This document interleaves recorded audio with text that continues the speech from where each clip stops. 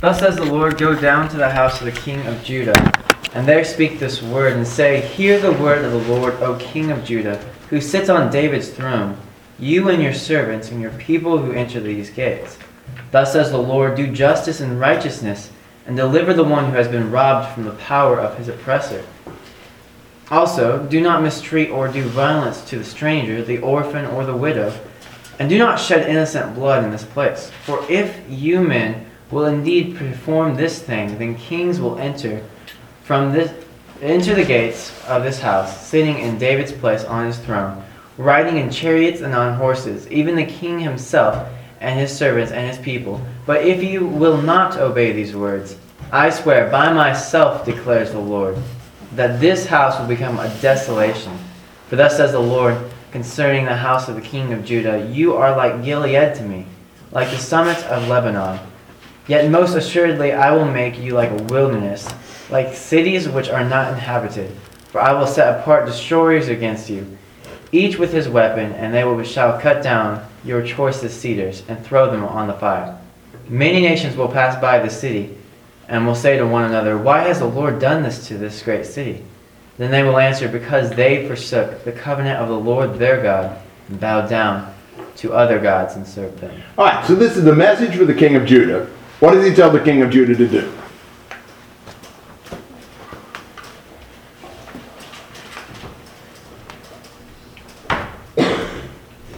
Do justice and righteousness. Justice, righteousness,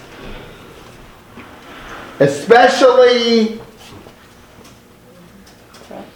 taking care of the oppressed. You know, God always wants the government to stand up for the rights of those who can't stand up for their own rights. You know, the stranger, the orphan, the widow. Not shedding innocent blood. And if they do that, well then you'll have kings that'll sit on David's throne and things will be really good for you. You know, if they really will rule in justice, God will bless them. But what if they don't obey these words? What does God say will happen? The palace will come to ruin. Yes. What house? Not just David's palace, but also, look for example at verse 7. For I will set apart destroyers against you, each with his weapons, and they will cut down your choicest cedars and throw them on the fire. Did cedars grow in Israel and Judah? I don't think so. So how can he say they will cut down your choicest cedars? We used it to build some of these. Yeah, like the temple, as well as the palace. I think God will take places like the temple and destroy it if they don't do what's right. That's pretty serious stuff. You know, they have two choices. You obey me and I'll bless you. You disobey me and I'm going to destroy the palace and the temple. I'm going to cut down your choicest cedars that you've used with all these building projects. And then the nations will pass by Jerusalem and they'll look at it and what will they say?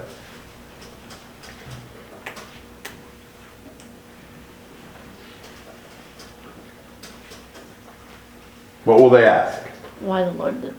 Why has the Lord done this to this great city? And what will the answer be? Because they forsake the covenant. Yes, and turn to other gods. So this ruined city will be a monument to what God does to people who turn away from Him and worship other gods. Everybody who passes by will learn a lesson by how God has annihilated the city of Jerusalem. Comments and questions? He now has specific messages to different specific kings in these last few years of Jerusalem. So 10 to 12.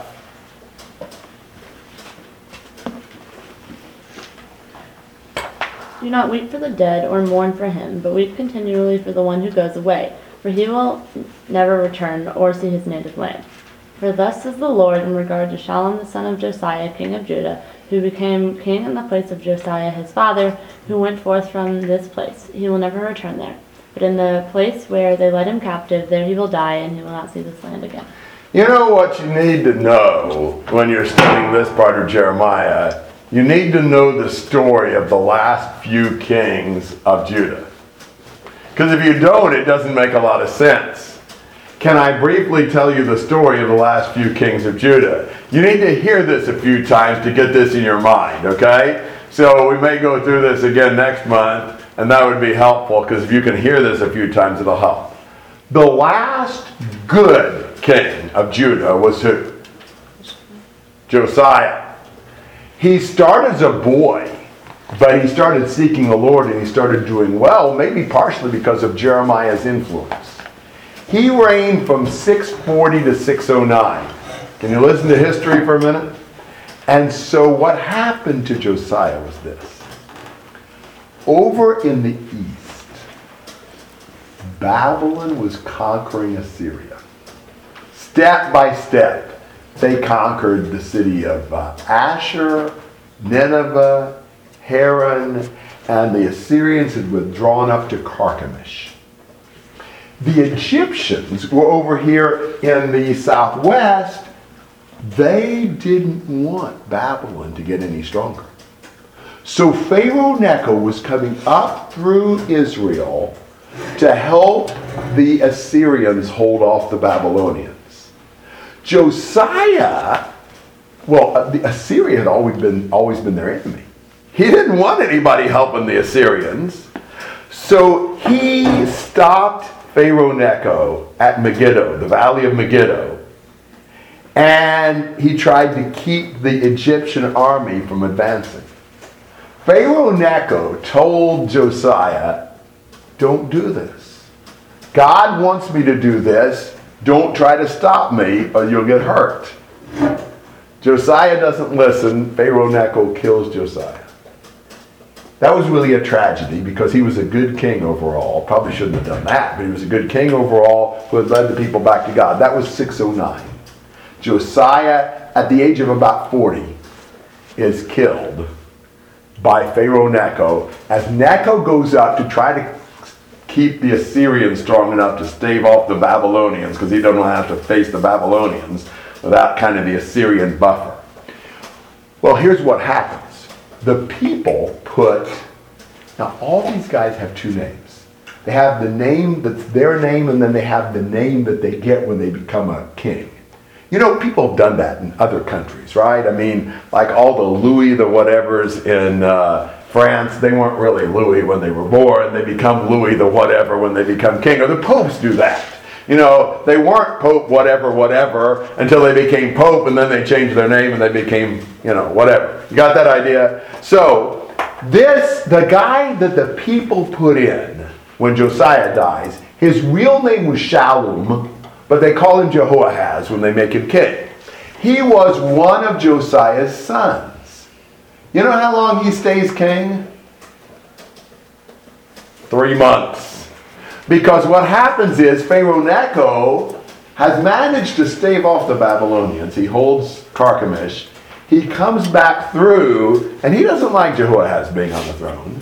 I think Jehoahaz was anti-Egyptian. He was probably a lot like his father, more pro-Babylonian.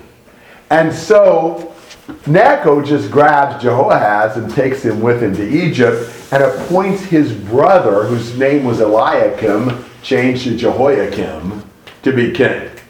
Jehoiakim then is a pro-Egypt king. Until about 3 years later, when Babylon comes in, Egypt can't hold them off any longer. And Babylon conquers Carchemish, and Babylon comes in and takes Daniel and a few of the sharp guys and tells Jehoiakim he'd better become pro-Babylonian. So he does. He becomes pro-Babylonian and starts paying tribute to Babylon for about 3 or 4 years until he rebels and goes back to be pro-Egypt.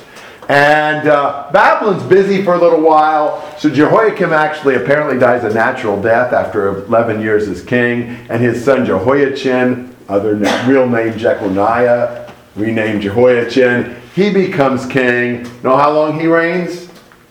3 months. And Nebuchadnezzar comes in and conquers Judah again, takes Jehoiachin captive in Babylon, and appoints his uncle, Josiah's third son, named Mattaniah, throne named Zedekiah, as king. And he's a pro-Babylon king until he rebels and allies with Egypt. And the Babylonians come in, besiege them, and finally take them all away captive, including Zedekiah. So after Josiah, there's 4 kings. Jehoahaz reigns 3 months, Jehoiakim 11 years, Jehoiachin 3 months, Zedekiah 11 years. So it's 3 months, 11 years, 3 months, 11 years. And it's son of Josiah, grandson of Josiah, son of Josiah are the kings. Now, you've got to go through that a few more times. Maybe next month I'll try to, work this out on the whiteboard or something. Or maybe I'll print something out maybe and give it to you. That might help. Because you kind of need to know this to make sense of this. So look at verse 10. Do not weep for the dead or mourn for him. Guess who he's talking about? Who was the dead?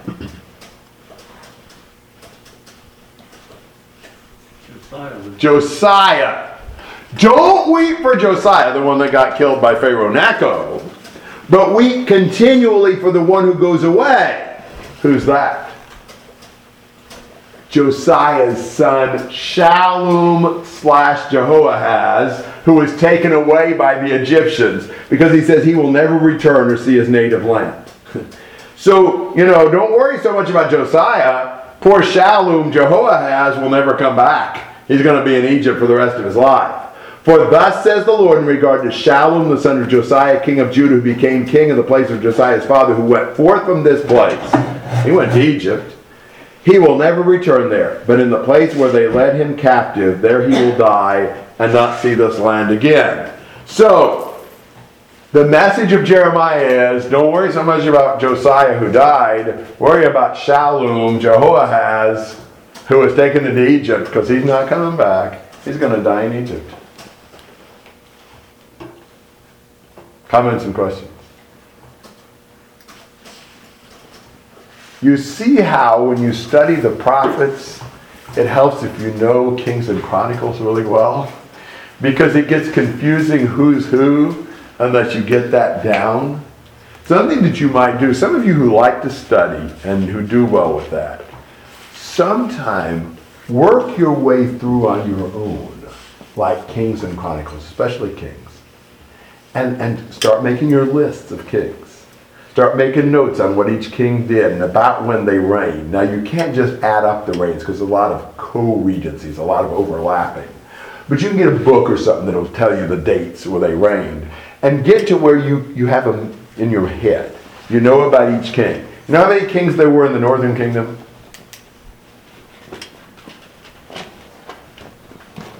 19. You know how many kings there were in the southern kingdom of Judah? 19. If you don't count the queen, Athaliah, which I'm not going to count her. So you got 19 kings to learn in Israel, 19 kings to learn in Judah, and learning about them. And it just helps you when you're studying these prophets to feel like you kind of know the history, you kind of know what's going on. So we need to go through that a few times. But any comments or questions to that point?